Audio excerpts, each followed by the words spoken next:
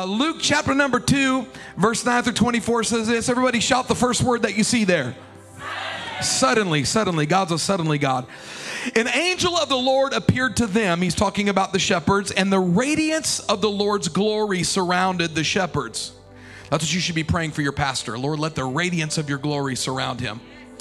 Then the shepherds were terrified. That's a funny statement, that they were full of the fear of the Lord. They honored what was going on. But whoa. Yes, Lord. But the angel reassured the shepherds, don't be afraid, he said.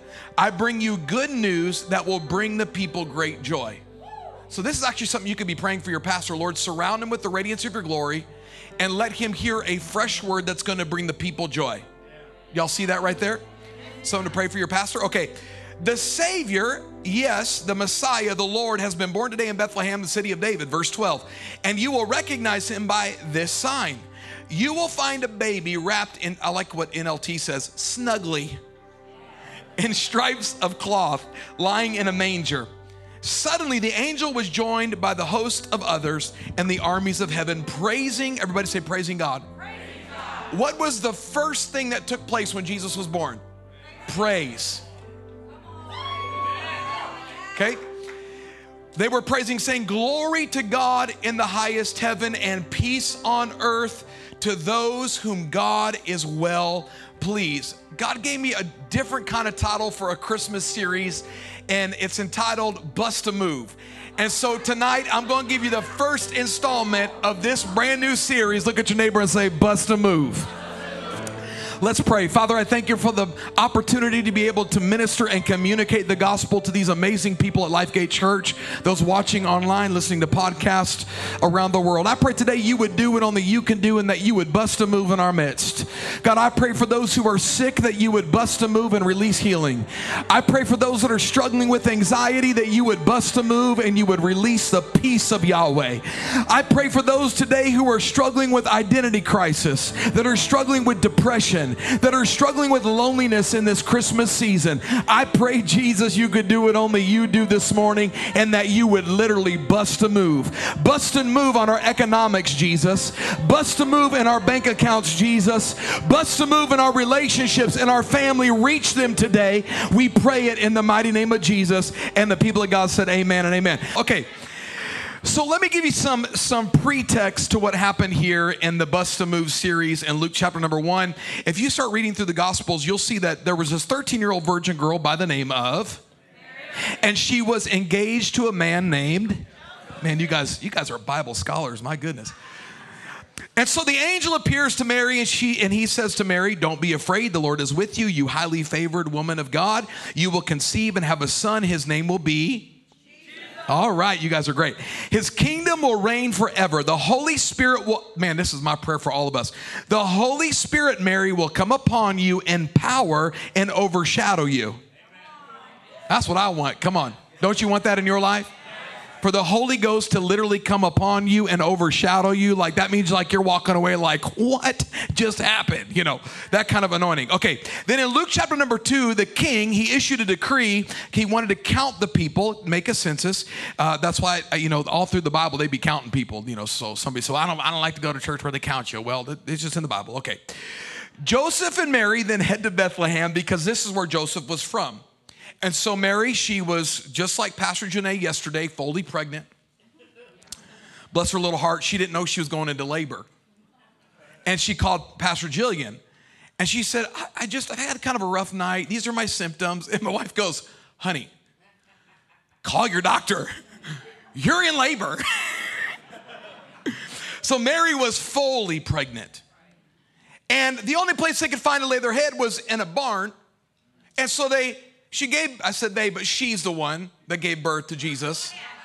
Duran didn't have a baby, by the way. Amen. So Mary has this baby named Jesus, and they're in a barn because there was no room for them in the local hotel.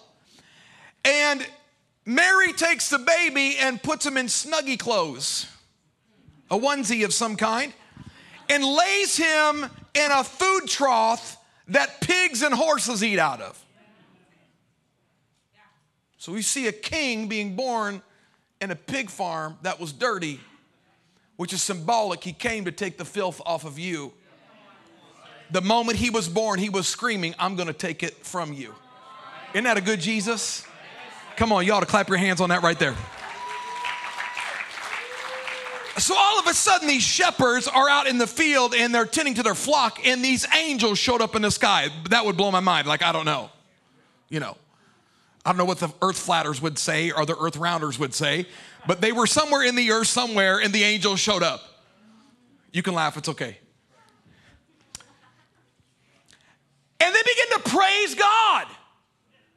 Now, we do a lot of teaching in our church about praise because we're an exuberant church. This is not a mortuary, a funeral home, a library, or a morgue. This is a church.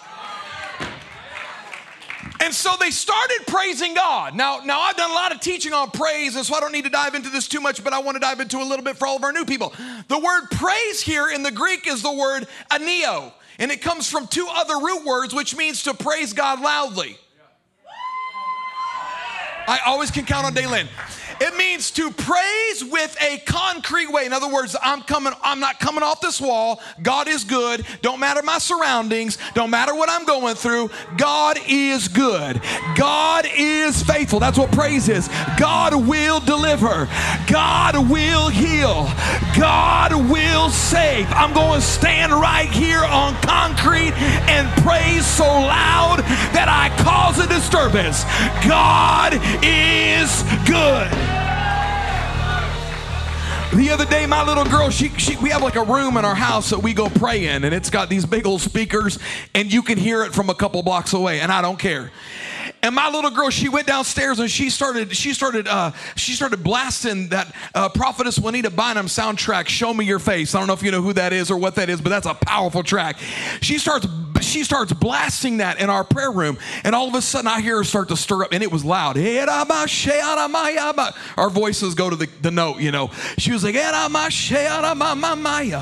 I praise you, Jesus. I thank you, Jesus. And I told my wife, I said, do you hear our baby? She said, how could you not?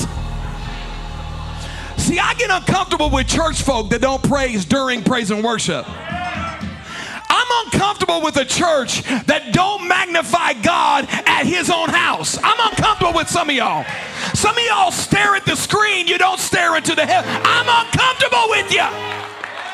Because the presence of a king demands the response of the people who follow. And if God has ever been good to you, if God has ever healed your body, if God has ever saved your soul, if God has ever changed you, set you free, rearranged you, you ought to have a praise deep down on the inside of your spirit that honors, magnifies God loudly.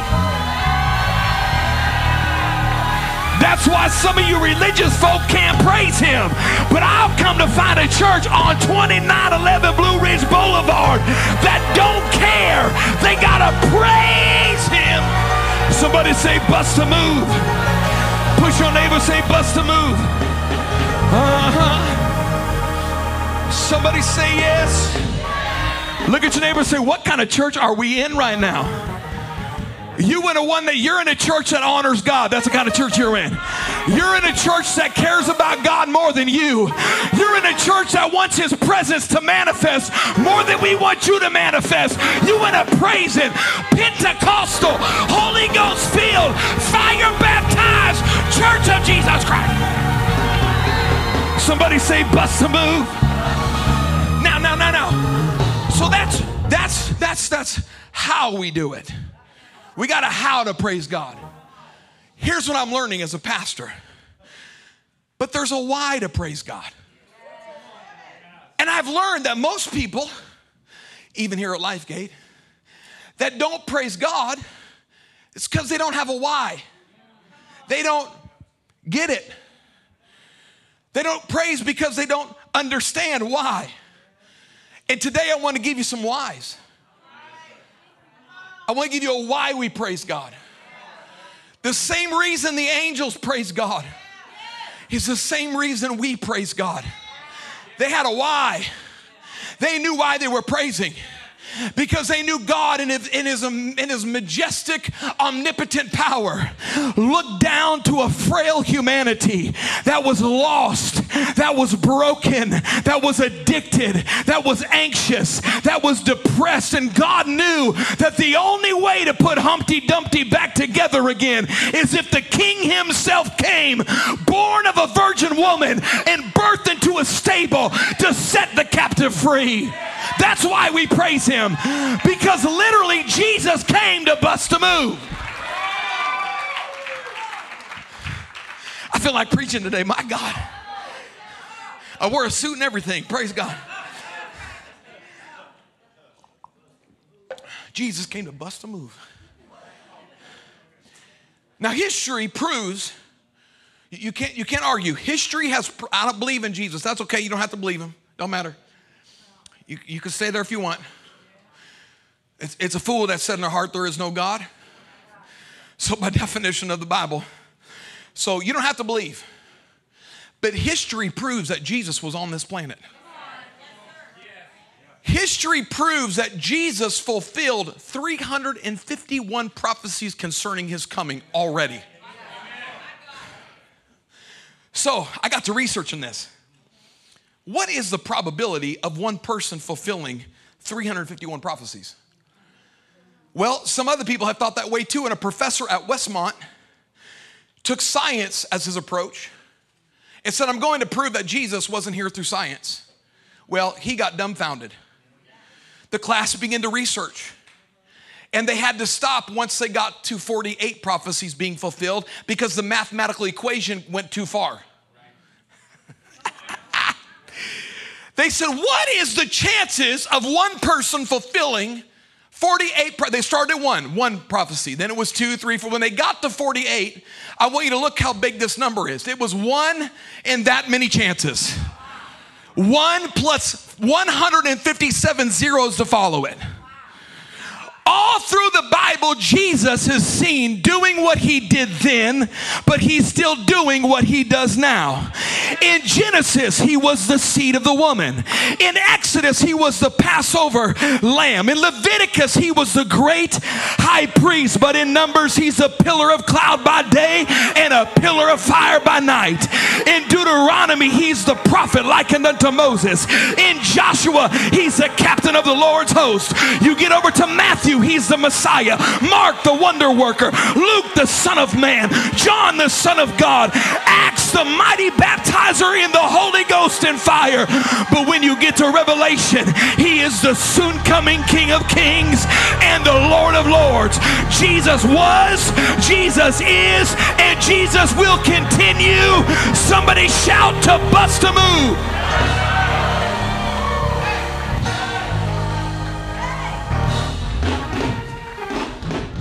I wonder what Matthew, Mark, Luke, and John, even doubting Thomas, wonder what he thought. I wonder what Judas thought when Jesus grabbed his iPhone and pulled up his favorite song on YouTube, dressed in yellow. She says, hello. Come sit next to me, you fine fellow. Jesus runs over there without a second to lose. What comes next? Bust a move. You want it? Baby, he's got it. I said, you want it? Baby, he's bust a move. Cause you want it. Cause he's got it. Cause you want it. Baby, he just bust a move. That's the only part of the song you can sing in church. Praise God. I looked into the words and I'm like, I can't sing that in church. Everywhere Jesus went, that was his theme song. He showed up in the church, and a man possessed with a demon ran to him. And he said, bust a move. And deliverance came. Jairus ran to Jesus and said, my daughter is sick and dying. Jesus said, oh, hold on, watch me work. And he went into Jairus' house and he busted a move. There was a woman with the issue of blood who suffered 12 long years and could not get better. Jesus walks upon the scene and he busted a move. There was a man with a withered hand. He could not get help. He could not be made whole. And the Bible said Jesus looked at the man with the withered hand and said, be thou restored. Stretch it out. And he busted a move. Jesus steps off a boat on the Isle of the Gadarenes in Mark chapter number 6. And there met him a man who was possessed with a legion of demons. Jesus busted a move and said, come out. Look at your neighbor, say, he's still busting a move. Hebrews 13:8 says Jesus Christ the same yesterday, today, and forever. If he did it for Matthew, Mark, Luke, and John, he's going to do it for you. If he did it for the woman with the issue of blood, he's going to do it for you. He was, he is, he will be busting a move. Look at your neighbor and say, that's our why. That's why I praise him. See, when you don't have a praise, it's because you forgot. You forgot what he did for you. Come on, Chop, over in Djibouti, Africa, when you bowed your knee to Jesus on that airplane on the way there, he was full of sin, full of addiction, full of narcotic addiction, but Jesus walked up in that airplane and busted a move.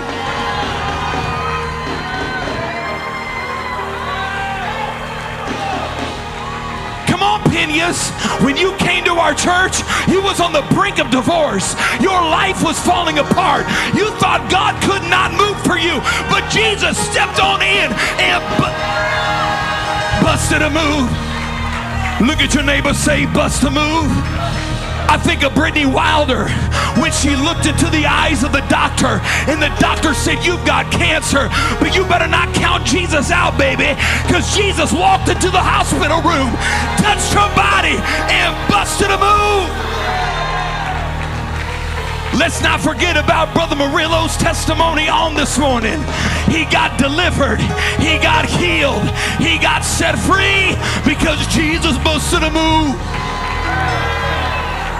Now look at your neighbor, say, hey neighbor, why don't you wake up and give God a praise, because he's about to bust a move in your life today. Somebody say, bust a move. He never left me, bust a move. He never forsook me, bust a move. When I was down and out, bust a move. When I was hurting, lost, and lonely,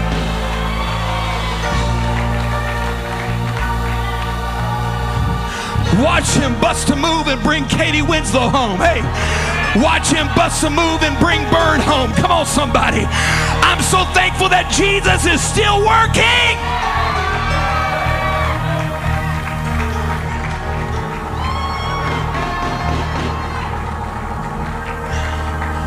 You don't want none. Give your neighbor a high five and say he's doing it. Hallelujah. I said hallelujah. Hallelujah. When I think of the goodness of God, hey, and all he's done for me, my soul cries out, hallelujah.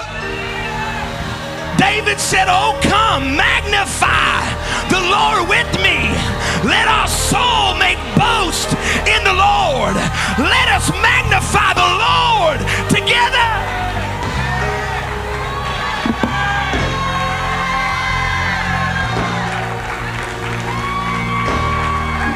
You got to get a why in your soul.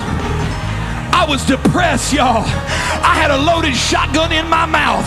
I pulled the trigger and it misfired when I was 18 years old in my grandparents' basement.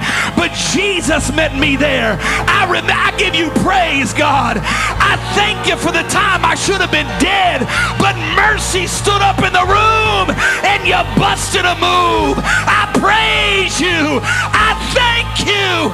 I give you all the glory. Somebody give him some praise in the room. Hallelujah. Hallelujah. Yeah, yeah, yeah, yeah, yeah. Hallelujah. Woo!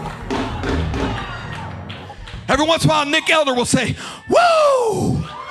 I'm starting to understand what Nick Elder is saying. Woo!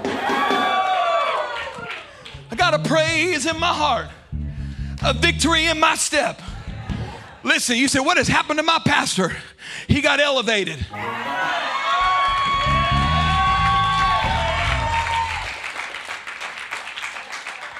My father-in-law messed me all up.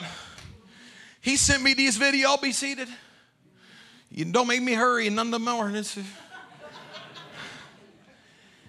My father-in-law sent me these videos. And when I was preaching, I was probably 24. And I was crazy. Y'all think I'm crazy now.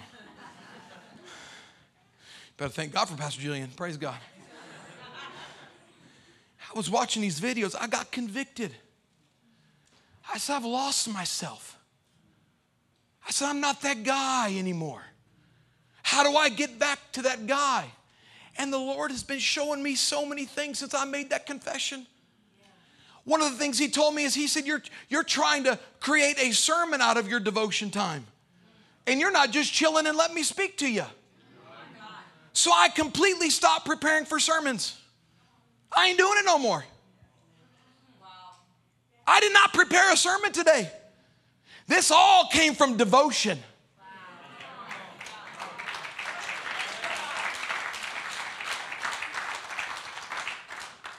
I'm hungry for the presence of God. They used to say growing up, Dr. Hart would say, I'm ruined. Not ruined, but ruined.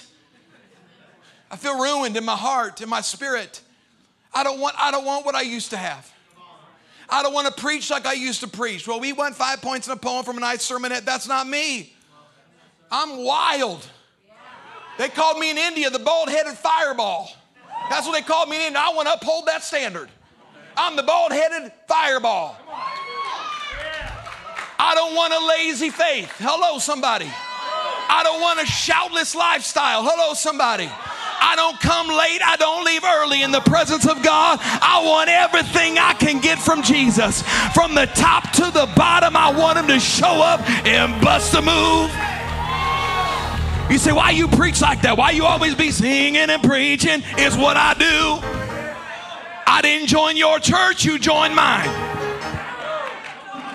Somebody say yes. There's lots of calm pastors in this. I'm not one of them.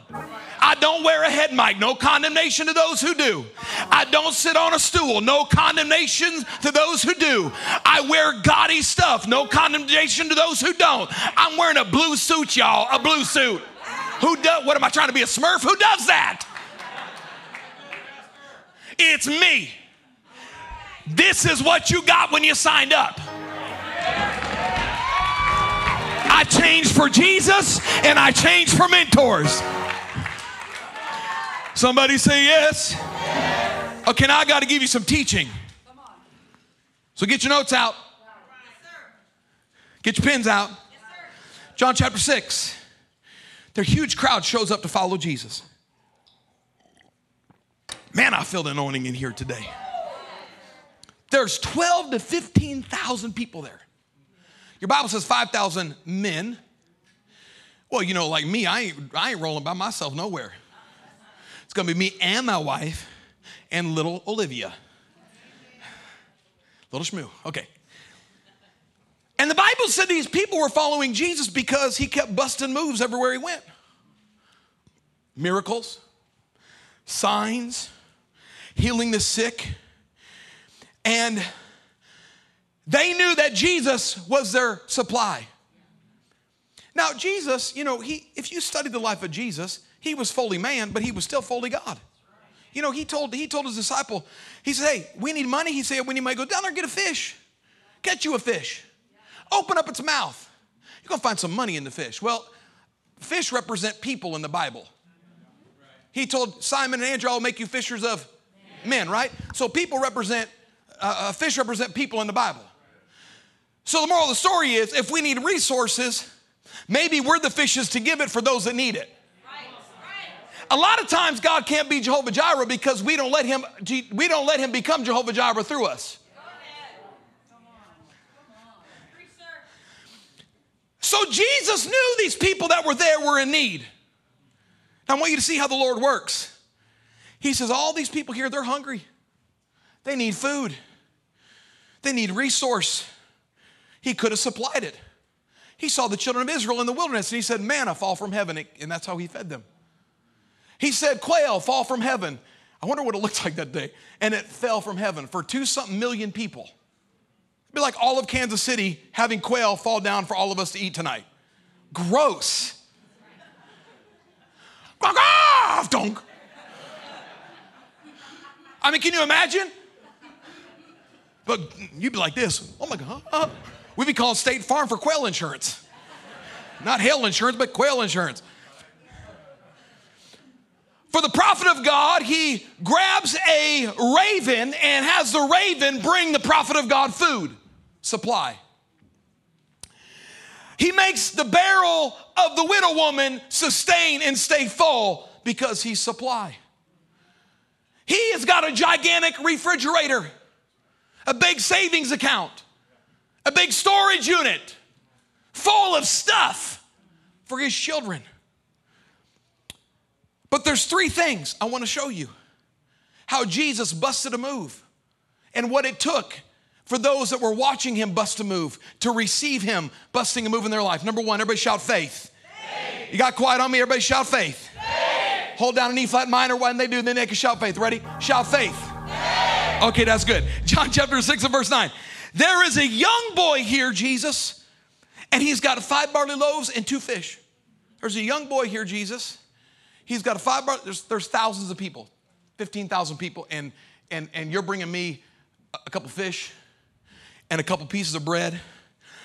Yes, I am, Jesus. Why? Because Jesus is not moved by our need. He knows we're all in need today. He's moved by our faith. You can't manipulate him with your tears. He's moved by faith. You can't manipulate God with your sob stories. Jesus is moved, everybody shouted, by faith. Okay, I'm gonna make a statement, but let me work it out. Jesus will move in your life when you move. Jesus moves when we move. Let me show you. John chapter 6, verse 5 through 7, the Bible said, Philip, Jesus said to him, where can we buy bread to feed all these people? Jesus is asking Philip, hey, Philip, where can you and I together as a resource, Philip, you're my resource. It's a funny conversation. Jesus asks a man, where can you and I go get the stuff? Philip says, we don't have it. Now, Philip's kind of silly. At what point when Jesus audibly speaks to you and asks you a question about something you need, do we say, well, God, you and I don't have it? Well, we don't say that out loud, but we say that in how we live with our faith. Come on in here. Come on. I ain't got it. I don't have it. I don't have it. I don't have it. Improper English. I ain't got it. I ain't got it. What Philip should have said was not we, but I don't have it. What you thinking about? If God asks us a question, can I just help you out real quickly? It's rhetorical. He's not really asking you. He's trying to prove a point to you. He was trying to get Philip to say, Lord, you're my resource. Please educate me and lead me on, Jesus. Lead me on, take me by the hand, lead me into the promised land, Lord Jesus. Help me out today. But Philip put Jesus into the category of his own humanity. So then, verse 8, God always has an Andrew. Andrew stands up, Simon Peter's brother, and he speaks up and he says, there is a young boy here, Jesus. Stop talking to Philip. He don't know what he's talking about. Come over here, Jesus, because I've seen you work before. And this young boy's got 5 loaves and 2 fishes. Now, what was it within Andrew that got Andrew's spirit to jump up to say, take this little kid's bit, or what we have won't meet our needs, so let's use this, or this isn't our harvest, but this little kid's got a seed. So what do we do with this seed, Jesus? What was it within Andrew that Philip didn't have? Well, Andrew was one of the first disciples. Jesus walks to his cousins who were there fixing their boats, and he walks up to them, and it says we, so I know it's them. It wasn't just Simon. And they had fished all night long. Now, don't think like their fishing was out of here at Lake Jacomo with the fishing pole. No, they were fishermen by trade. Think of like, what's that show on the Discovery? Nobody knows, praise God. The Deadliest Catch kind of stuff. It was a fishing company. Jesus walks up to Peter and says, hey, Peter, this is not 2024, 2023. We don't have microphones yet. We don't have sound systems yet. I need you to take me out on the lake because when I speak, there's masses of people here that need to hear me, and this will help project like an amplifier.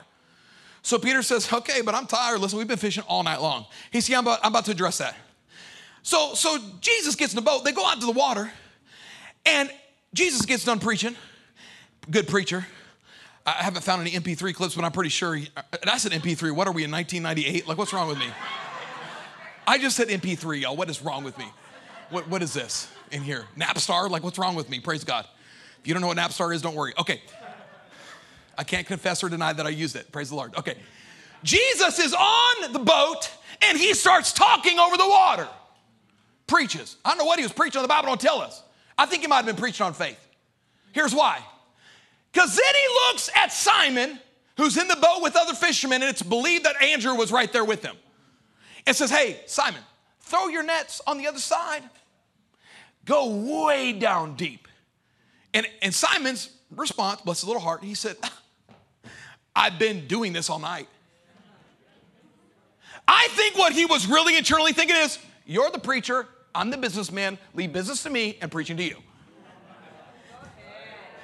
That's what some of y'all do to me. I got him. Okay, watch this. Come on, Nick. Do it for the people in the back. So Peter, Andrew there with him, they put their nets way down into the deep, and Jesus busts a move. The Bible said their nets begin to break because the catch was so great that they had to call their other boats in to come collect the fish that Jesus produced for them when they had nothing. Yeah. See, it took their faith to throw the net over to get the fish. So Andrew's hearing this conversation between Jesus and Philip, and he says, Philip, listen, I know this is crazy, but be quiet. He says, Jesus, I remember what you did for your uncle's company on the water that day when you called us. And we dropped our nets because it blew our minds and started following you. He says, Andrew, you got to pay attention. Or he said, Philip, you got to pay attention. Now watch what Jesus is about to do. He said, just like all we had before was empty nets, we have this basket that's really empty. And there's just a few fish in here, and fish was the miracle you gave me before. Fish was the miracle you gave me before. You multiplied my fish before. So Philip, just be still and know he's got to watch him work. And so he said, here is my little, make it much. And Jesus does what only Jesus can do. He responded to his faith. Number two, you got to have a seed. Everybody say seed. Everybody say faith. Y'all got quiet when I said seed. Seed. How do you grow apples? And you guys are like making me feel dumb up here. How do you grow cucumbers? Seeds. How do you grow oranges? Seeds. John 6:11 says this, then Jesus took the seed, the loaves and the fish. What's in loaves? Seed. Fish. Fish came from started with a seed. Come on, human growth development, use your imagination. Seed that the kid gave. So Jesus takes the seed with faith. He gave it in faith. Y'all are quiet today. I love it. I love it. Hope you're like, oh my goodness, I cannot wait to apply this to my life. The seed, watch me, the seed was not enough in the hands of the kid. 5 loaves and 2 fishes. I mean, I'm not a brain scientist. I mean, a nuclear physicist or a scientist or an engineer, but 5 loaves, 2 fishes cannot feed 15,000 people. If it isn't what you need, is what the little boy thought, then it's got to be my seed. If it isn't what I need, then it must be a seed. Come on in here. Say, Pat, see, I'm believing God for a miracle. Them bathrooms downstairs are going to cost about $35,000 a piece for bathrooms, y'all. But God knows we need bathrooms. Praise the Lord. So you know what I did this year? I took a $10,000 seed and sowed it. Y'all are looking at me funny. Why? Because that's not what I needed. I don't need $10,000. We need like $2.5 million. So if it's not my harvest, then it must be my seed. But now watch, because I've learned a sacrificial seed produces a supernatural harvest. Last year, at this service, my wife and I gave $1,000 for end of the year giving. A few months later, we were handed a cash envelope from my wife and I with $10,000 in it. Weren't looking for it. Well, we were looking for a harvest. We just know what that harvest would be. Y'all are really quiet. Come on. Is this church all about money? No, this church is not all about money. But you need money to do church. Just like you needed money to come to church today. You didn't come here for free. Have you seen the gas prices? You're going to leave here, and I hope all you eat today, that's not free neither. I don't care if it's ramen noodles or if it's a steak and herf. It's going to cost you money. The world isn't free. It costs money. A sacrificial seed produces a supernatural harvest. Well, Bishop, I can't afford to give nothing. Well, that's awfully Philip of you. Wow.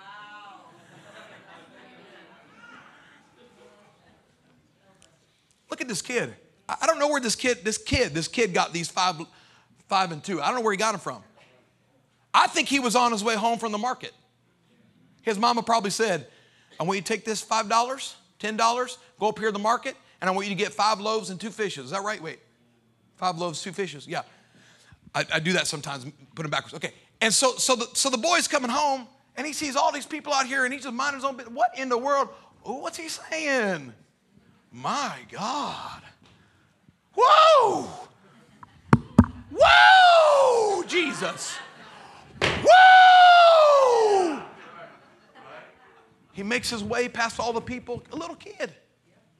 He says, hey, Philip, whatever your name is, I got some food. If he's saying all that stuff about faith, and he did for you with the fish, what he did with you I want to give my fish. Can he multiply this? After he gave it, I wonder how the kid felt. My mama's going to kill me. She's going to take off her hoops, take off her shoe, and throw it at me. I'm dead. Come on in here. You spent the last bit of grocery money, and you coming home with nothing. You are grounded. I'm going to whip your behind, put the Xbox in the closet. You are grounded. Sometimes when we give a seed, when we're in need, that's how we feel. What did I just do? But a scary seed produces a stupid harvest. A scary seed produces a stupid harvest. You know what a stupid harvest is? That is dumb right there. That is, how did this happen? That is so dumb. You dumb. That's dumb. Amazing harvest. Make no sense. Blows your mind. Anybody in the room can say amen. Amen. See, you never have to give, but if you never give, you'll always lack. You never have to sow big. I don't want you to sow if that's what you think I'm trying to do today. But if you don't sow big, don't expect to reap big either. Well, Pastor, how are you so blessed? I have given myself until it hurt. Huh? I don't care. Listen, I don't apologize for being blessed. I don't apologize for what I have. People say to me, why do you have all that stuff? You shouldn't have all that. You should give it to the poor. Okay, Judas. That's what Judas said. The law of the kingdom is, as long as the earth remains, there will always be seed time. You can sow if you want to. You don't have to. You don't have to sow. But no harvest without no seed. Seed time and harvest. If you want to harvest and live in overflow, you got to sow a painful seed. 3 things about seed. I'm going to hurry. 3 things about seed that you got to know. Number 1, you got to have the right soil. You got to have the right soil. You can't plant cucumbers in the Colorado Rocky Mountains. They won't grow. But you plant cucumber seeds in your backyard in the springtime in Kansas City, Missouri, you're going to reap a harvest in the fall. Come on in here. This is good soil to sow into, Lifegate Church. Come on, Jeremy got set free of opiate addiction in our church. It's good soil. Benjamin gave his life to Jesus in our church. It's pretty good. Chop got set free listening to our podcast in Djibouti, Africa, through our church. Come on in here. I already told you about the Pinions. You know Berta Murillo? He preached last week. He's a first-generation Christian. Guess where he got saved? Right here, in this soil. If God has ever done anything for you in this church, can you just testify real quick? Say amen. All right, there's your proof of good soil. So you got to have good soil. The second thing that you need for a seed to work is you got to have the right season to sow. Soil and season. Bless her heart, Miss Kelsey. I want to publicly thank you for partnering with BGM. She helps me to go around the world and to minister to other churches and she's got her own struggle. She's got her own, and I felt a little embarrassed when I was told that she's been sowing into Brian Gallardo Ministries, and I thank you for being a partner with me to help me go further the kingdom of the gospel. You're helping churches, ministers, pastors, and you've been a huge blessing, and you're helping me get to the other side of the world, by the way. I took everything you gave, and it's going toward the other side of the world to help stop human trafficking. I honor you and thank you for it. So with the seed, you got to have the right soil, but you got to have the right season. You cannot take cucumber seed and plant it right now. It don't work. It won't work. Wrong season to sow.